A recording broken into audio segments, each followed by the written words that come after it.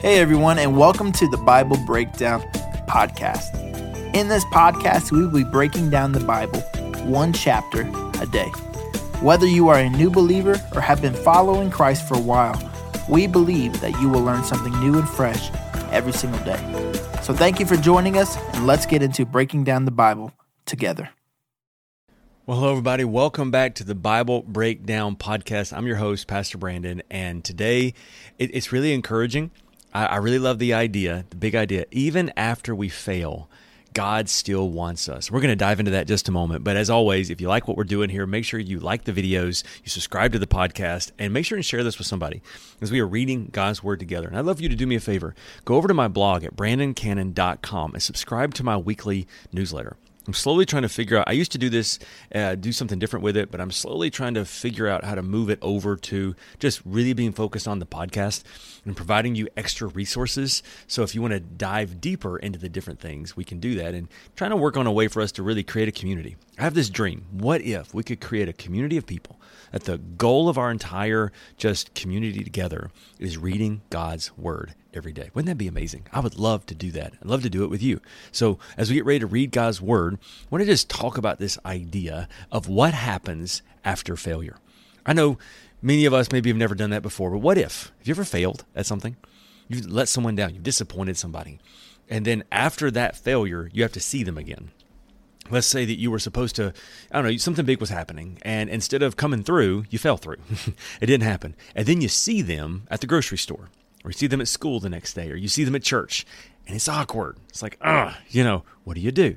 Well, now that the nation of Israel, if you remember in chapter 13, they said we can't take the promised land. Chapter 14, they about kill the people who say they can, and God says, okay, fine, I'm going to give you what you want. You don't want to go in the promised land? You're not going to get to go to the promised land. Your judgment is you're going to spend 40 years in the wilderness. Well, now it's awkward. But God is still wanting to find them a way to still worship. And so he's going to give them laws concerning the offerings now in the wilderness so that they can continue to worship him and come back to him. And I love the big idea is even after failure, God wants us. Let's read this together. Numbers chapter 15, verse 1. Then the Lord said to Moses, give the following instructions to the people of Israel. When you finally settle in the land I am giving you, you will offer special gifts as a pleasing aroma to the Lord. Now pause. God is saying, yes, you failed, but one day you're going to make it. I still believe this young generation is going to make it. And when they do, this is how you worship. I love that. God still wants you. These are the gifts that may take form of burnt offering, a sacrifice to fulfill a vow, voluntary offering, or an offering at any of your annual festivals. They may be taken from your herds of your cattle or your flocks of sheep or your goats. When you present these offerings, you must also give the Lord a grain offering of 2 quarts of choice flour mixed with 1 quart of olive oil.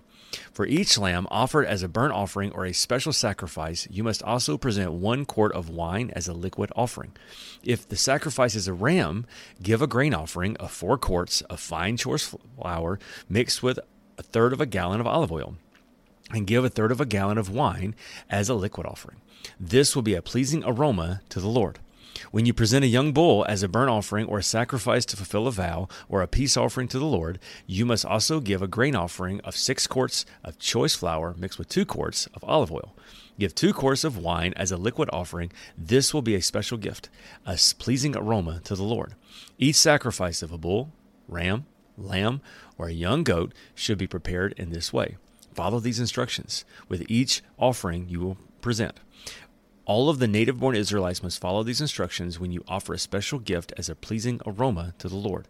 And if any foreigners visit you or live among you and want to be present as a special gift as a pleasing aroma to the Lord, they must follow these same procedures.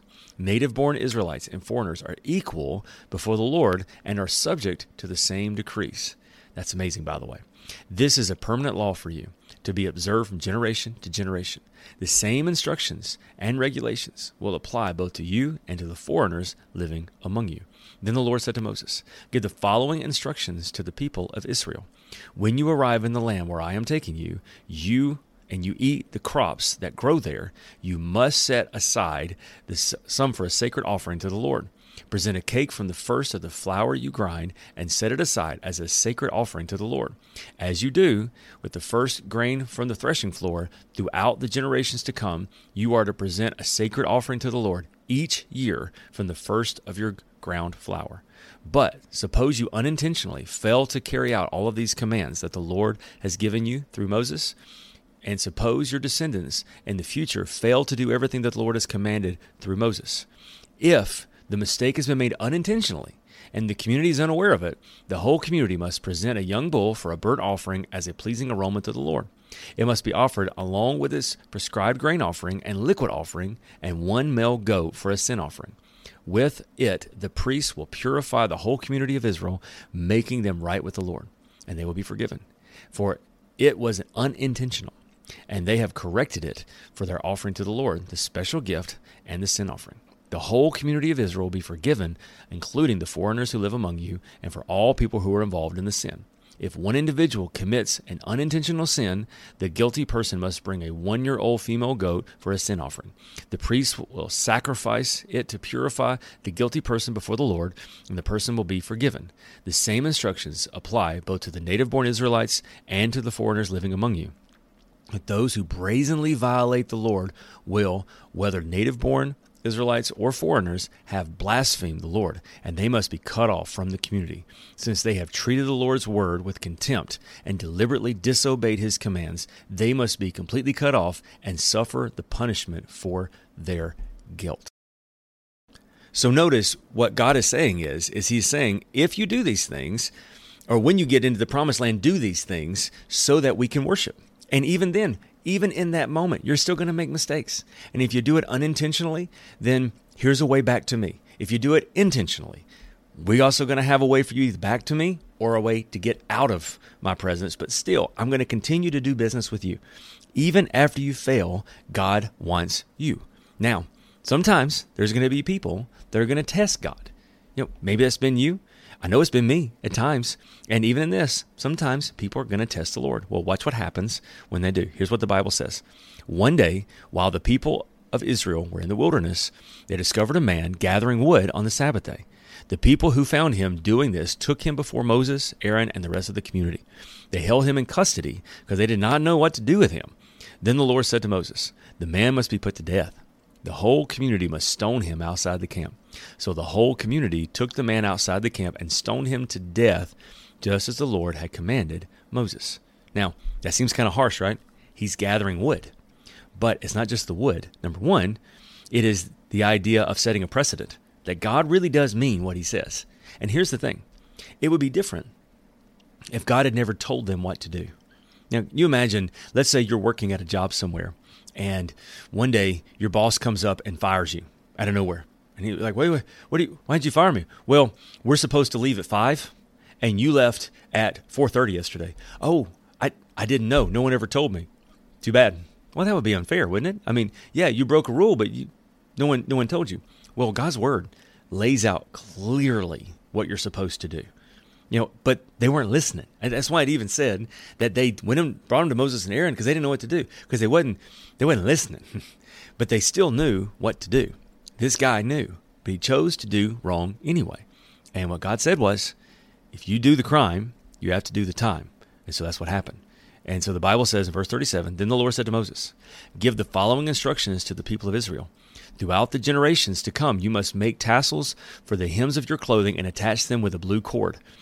When you see these tassels, you'll remember and obey all the commands of the Lord instead of following your own desires and defiling yourselves, and as you are prone to do. The tassels will help you remember that you must obey all the commands and be holy to your God. I am the Lord your God who brought you out of the land of Egypt, and I will be that I might be your God, for I am the Lord your God." Now, the reason why I was stumbling over those words is I forgot to bring my prayer shawl with me. Now, it's another story for another day, but I do not have a Jewish drop of blood in my body, but I was raised with a lot of Jewish culture, and that's another story for another day. But one of the things that I had a Jewish prayer shawl. And Jewish prayer shawls, they actually still have these different tassels, and they have different knots and wrappings around them that represent the different laws of God. There was so many knots for the 10 commandments, so many other knots for the kosher laws and different things. And what it was is when you would pray, you would hold on to these tassels, reminding you that God's word is true, and it would remind you to always obey God's law. So even when you were praying, you will hold these tassels as a reminder that God's word is true and God's word is to be followed. And so even to this day, they have these beautiful tassels, and they got the one blue cord that was in it, and they would have to go and they would have to get this special dye to dye this one string, is what it was, cord's the string, to have this, and they would have all these different knots to represent the different laws of God. So even today, if you look at an practicing Orthodox Jew, you will see these tassels, and now you know what they are. They were all the way back in Numbers chapter 15 that says, hey, I don't want this to happen again. Here is a way that you can remember. So notice, God is saying, I don't want you to break my laws. I don't want to be separated from you. I don't want judgment to come. So from now on, I'm doing everything I can for you jokers.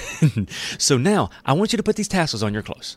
And the whole reason why is the next time you think about gathering firewood and you trip over something, you look down, oh, there's a tassel. What's the tassel? Oh, the tassel reminds me about it's a Sabbath day. I need to not collect this firewood because God don't want to kill the fool.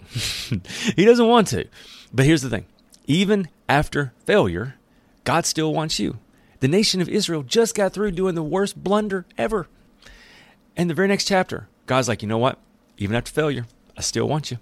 And one day, you're going to enter that promised land. And when you do, here's how we're going to do life together. Here's how we're going to worship. And there's still folks that don't want to do what I got to say, and I'm still going to deal with them. But even after that, put tassels on your clothes, because I don't want to be a God of judgment. I want to be a God of presence. I want to be there with you. And I wonder if God's saying that to us today. Maybe you've experienced a failure in your life. You know what God would say to you? I still love you. I haven't given up on you. You may have to pay the penalty for the crime or the sin that you have committed, but it doesn't change how much I love you. I still love you. So God's been talking to us. Let's talk to him in prayer. Let's read our verse, and we'll be done for the day. God, thank you so much for today. Thank you, God, that even after failure, you still love us.